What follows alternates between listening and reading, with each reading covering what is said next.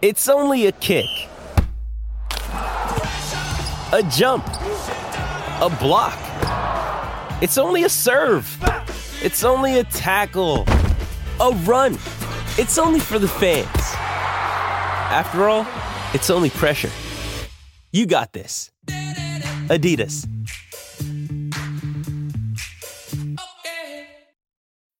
This episode is brought to you by Bumble.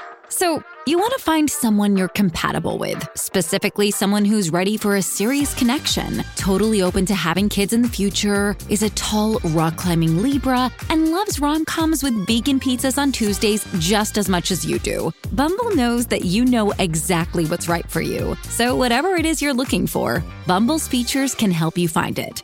Date now on Bumble. Talk to nicely. Walking when distracted has a way of taking the entire world away. People, buildings, and streets faded from my vision as I mindlessly wandered. I had always been a bit of a walker, I suppose, but not like this. Not like tonight, on Halloween of all nights. My father was in the hospital. I had learned this from my sister Lillian, as she was the only one who still lived at home. Lillian had been the only one who stayed in touch with us regarding the status of that old crab of a man. The rest of us, me and 8 brothers, bailed on him the moment that we could. We had hated him for the longest time, but recently I was starting to come around to him. He had been nothing but a bastard to me most of my life, but recently his tune had been changing. Phone calls out of the blue, birthday cards with exceptionally generous checks, even paying for my rather high insurance premium. These were just a few of the things he had been doing in an attempt to make things right. At first, I thought my old man was just trying to lure me home since Lily was almost at her wit's end with his behavior. But the subject never came up. There had been no hidden agenda, no secret attempts to push me to pursue in his footsteps as an archaeologist. For the first time in my entire life, my father actually cared about me and had taken an interest in what I was doing. In fact, the man rarely spoke about himself. I'm no sucker, okay? I've fallen for Dad's tricks plenty of times, but this was different. In truth, it seemed that we were starting to fix things. Until tonight. A single phone call had sent me endlessly walking, and I tried to make sense of what was happening. My old man was hurt? Dying? In critical condition? After starting a new chapter in our relationship, now he was going to be taken away from me in the blink of an eye. Eventually, I had lost track of where I was. There were no houses, no road beneath my feet, nor pavement leading to civilization. I had hardly noticed this, for there was nothing in my sight other than my phone staring at me grimly, threatening to send a message any second. I felt as if I were trying to will it into ringing. Come on, damn you. Send me something. Anything. There was nothing. No text messages, no voicemails, not even one of those little emoji things. There was just nothing. I silently begged for the magic words to appear. Something saying that he wasn't going to die tonight. I had just gotten my father back. I couldn't lose him so soon. My first mistake had been losing track of where I was, letting the entire world around become nothing more than a blur. Now I was standing in an empty field, grass beneath my feet. It looked as if this place used to be a playground. Where the hell was I? This couldn't be in my neighborhood. Where slides and swing sets should have been was... No, it couldn't be. Still clutching my phone, I rubbed my eyes with the back of my hands, furiously trying to clear whatever crud was in them. Lowering my hands, I couldn't help but gasp at the unmistakable sight of a hospital building right in front of me. Was this a dream? Had I fallen asleep while walking? This could be the only way a hospital, of all things, could spontaneously appear before me. Fog came billowing out of the entrance. The hospital lights illuminated the fog with a strange hue that made me feel afraid. Yes, afraid. Something sinister was in there. This was a nightmare building, a strange place of terror.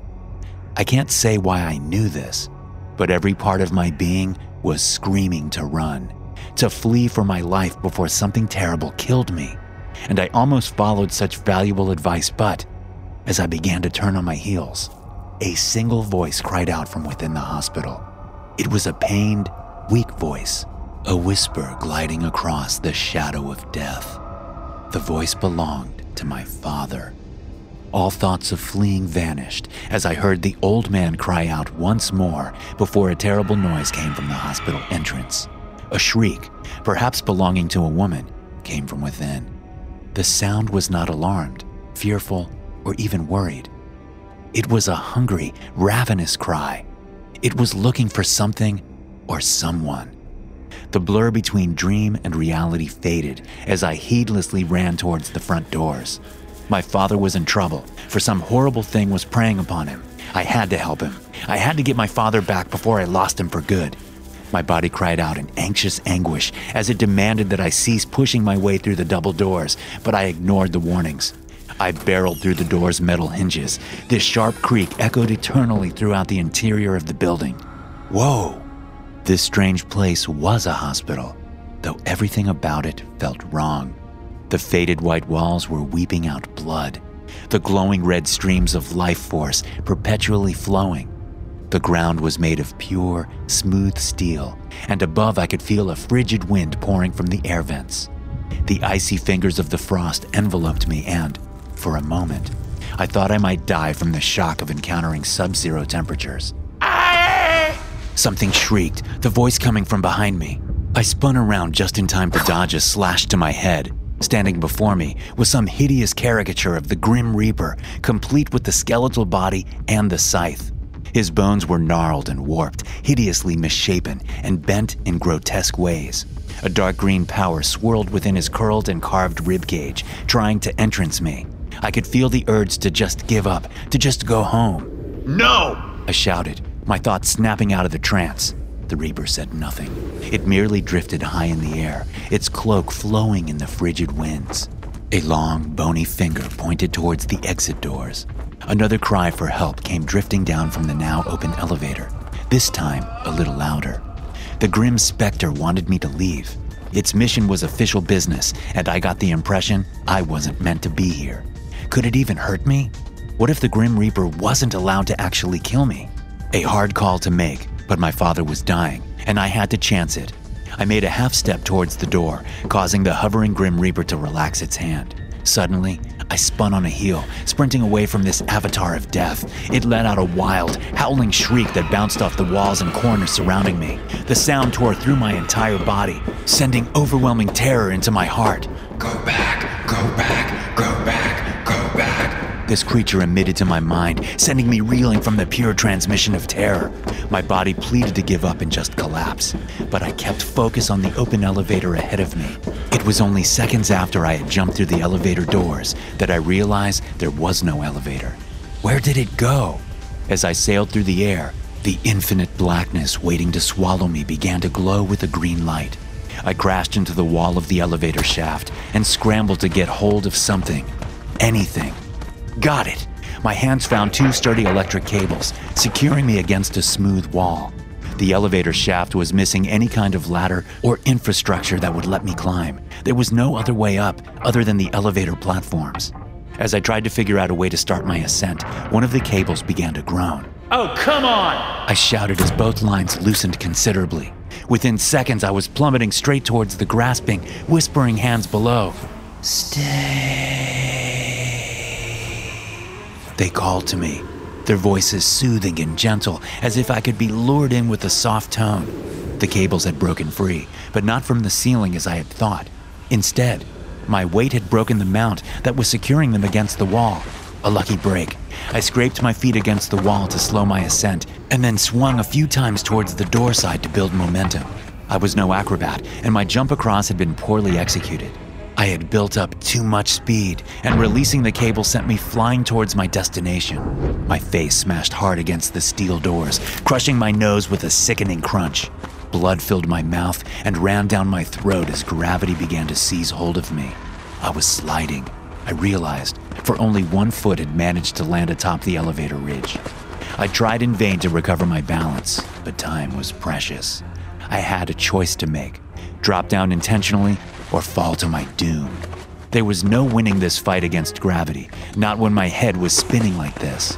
I dropped, hacking and wheezing as I spat out the blood from my injuries. My stomach was filling with body fluid. My nose had been smashed so hard there were no openings for the blood to go, forcing it to pour down my throat. My hands caught hold of the ledge directly below. The rest of me descended, straining to hold on for dear life as gravity tested the limits of my strength. A pop in my left arm sent even more agony through my body, but still, I was able to hold on. Legs dangling inches above the endless sea of whispering hands, I strained with all my might to bring my knees up. But it wasn't enough. 3 hands seized my left leg and began to drag me down. As their fingernails dug deep into my ankles, I could feel intense images begin to burn within my mind. Pictures and scenes of my childhood and my father came flooding back in an instant. No scene was flattering. No word he spoke was kind. Things were smashed around me, accusations hurled as he ranted and raved about some minor inconvenience. His words manifested in my ears, screaming hatred and blind rage, all of them accusing me, all of them blaming me. As my father shouted, scorpions began to crawl up my legs, stinging me over and over. Skittering and pointy little legs caused my skin to crawl as they made their way up my back and arms, their loud frog-like croaking drowning out my cries of agony and pain. The temptation to just fall was immense. The physical pain and revulsion at his cruel and careless words, spoken to a mere child, made a compelling case for letting go. Something urged me to give up, but I could not. I would not. Things would not end like this. He was changing. He would change. Summoning every last ounce of strength I had, I was able to pull myself free of the grasping hands. In an instant, the entity was gone. There was no way I'd be able to pull my whole body up, so once again, I made a controlled drop to the next level. Falling had been easy, but the landing was another story. My ankles shattered as I landed. Thankfully, the elevator door dinged as it slid open, allowing me to tumble forward in the process. I fell into some unknown lobby, blood still filling my throat. I hacked and wheezed, coughing up red everywhere. Gasping for air, I hobbled to my feet and began to search for my father. I couldn't think of my wounds. I had to keep moving. Rushing forward in a painful combination of staggering and running, I felt my shoulder strike something solid. A door. I grabbed hold of the handle with shaking hands and wrenched it open, with no thought of what was ahead or behind. Exhaustion began to press down on me as I staggered inside, my desire to save my father impeded by my very physical body. The only thing I could do was slam the door behind me. I fell to my knees, spitting globs of blood and teeth that had become too loose to keep. Sweat poured down my body, despite the eternal cold that was only growing deadlier by the second. Still, I had to keep moving forward. Wiping the blood and stinging sweat from my eyes, I realized that I was now in a stairwell. My heart leapt at the sight, for I could hear my father's voice much more clearly now. He was at the top of the stairs, probably in a room right by the exit. But my body could not go any further. I begged and pleaded with my legs to stand, but they did not listen. The venom from the thousands of stings had numbed just about everything below my heart. The spirit was begging to save the old man, but my body? Wait, what was I doing? My body was asleep or back in Rhode Island. This place was real, that I knew in my core. But how could it be physical? It made no sense. If this was all some kind of dream or spirit world. At once, I found myself able to stand. My wounds remained, but could no longer hold me back. I can stand? That means I can run. And so I did. Charging up the stairs with no physical bonds made me light as a feather. I bounded up each step, almost giddy from the elation of this newfound freedom. My head was growing lighter and lighter, but so was the rest of me. After a point, I no longer needed to walk or run. My legs had ceased touching the ground as I instinctively began to fly. There was no physical sensation to my motions or actions anymore, and I was starting to understand. This whole place was not about action, but intent. My resolve began to strengthen with this realization, for my intentions were pure. I just wanted to get a chance to know my real father. The determination surging through my body had empowered my flight, and I no longer worried about the floor beneath me. Nothing could stop me from ascending higher and higher. Soon I would be reunited with my father, and then I'd finally get what he has denied me for so long, a chance to just talk with him. No screaming, no shouting, no pretenses. This was what I had always dreamed of. A light from above began to shine, causing a great sense of peace to wash over me. Everything was going to work out okay. My right hand began to throb violently as I made it to the door at the very top. Nowhere else to go but forward. My throbbing hand caused me to shake, but I ignored the sensation and pressed on. Stay out, stay out, stay out. The entire building seemed to cry as it shook itself in a desperate bid to stop me, but nothing could separate me from my father. A great flash of light greeted me as I passed through the door. The sounds of rhythmic beeping greeted me. I was in my father's hospital room, and there he was, alive, but something was wrong. He was unmistakably my father, but he was so much younger than me. In fact, he looked no different than the last time I had seen him face to face, 30 years ago. The old man had somehow become new again. Was he dead? Was I too late? Finally, my father grunted, pointing a finger right toward me. See? He shouted to no one. I choose him in my stead. A terrible, hideous sensation of wicked glee washed across the room, a feeling so sinister that it shook me to my core. The world around me was writhing, twisting, and contorting as a red haze descended on us. For a moment, everything was silent, and then the shadows all around me came to life at once. They lunged at me as I screamed, plunging my world into darkness.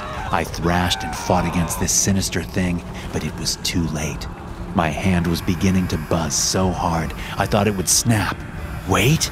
Buzzing? I suddenly woke up gasping for air, my heart pounding like a jackhammer. The buzzing had belonged to no spiritual force. It was just the phone clasped in my hand. I must have passed out on the side of the road. My father! Memories came back, and I immediately lifted the phone to my eyes. My ankles were beginning to burn, and a terrible pain stabbed at my chest, but I merely ignored those feelings. I just needed to know what the text said. My jaw dropped, and I gasped in horror. I tried desperately to call 911 for help, but I was too weak. Shadow hands reached up from the ground and seized hold of me, crushing what remaining life I had left. Before the darkness took hold of me forever, I read the words just one more time. It's a miracle. Dad made a full recovery.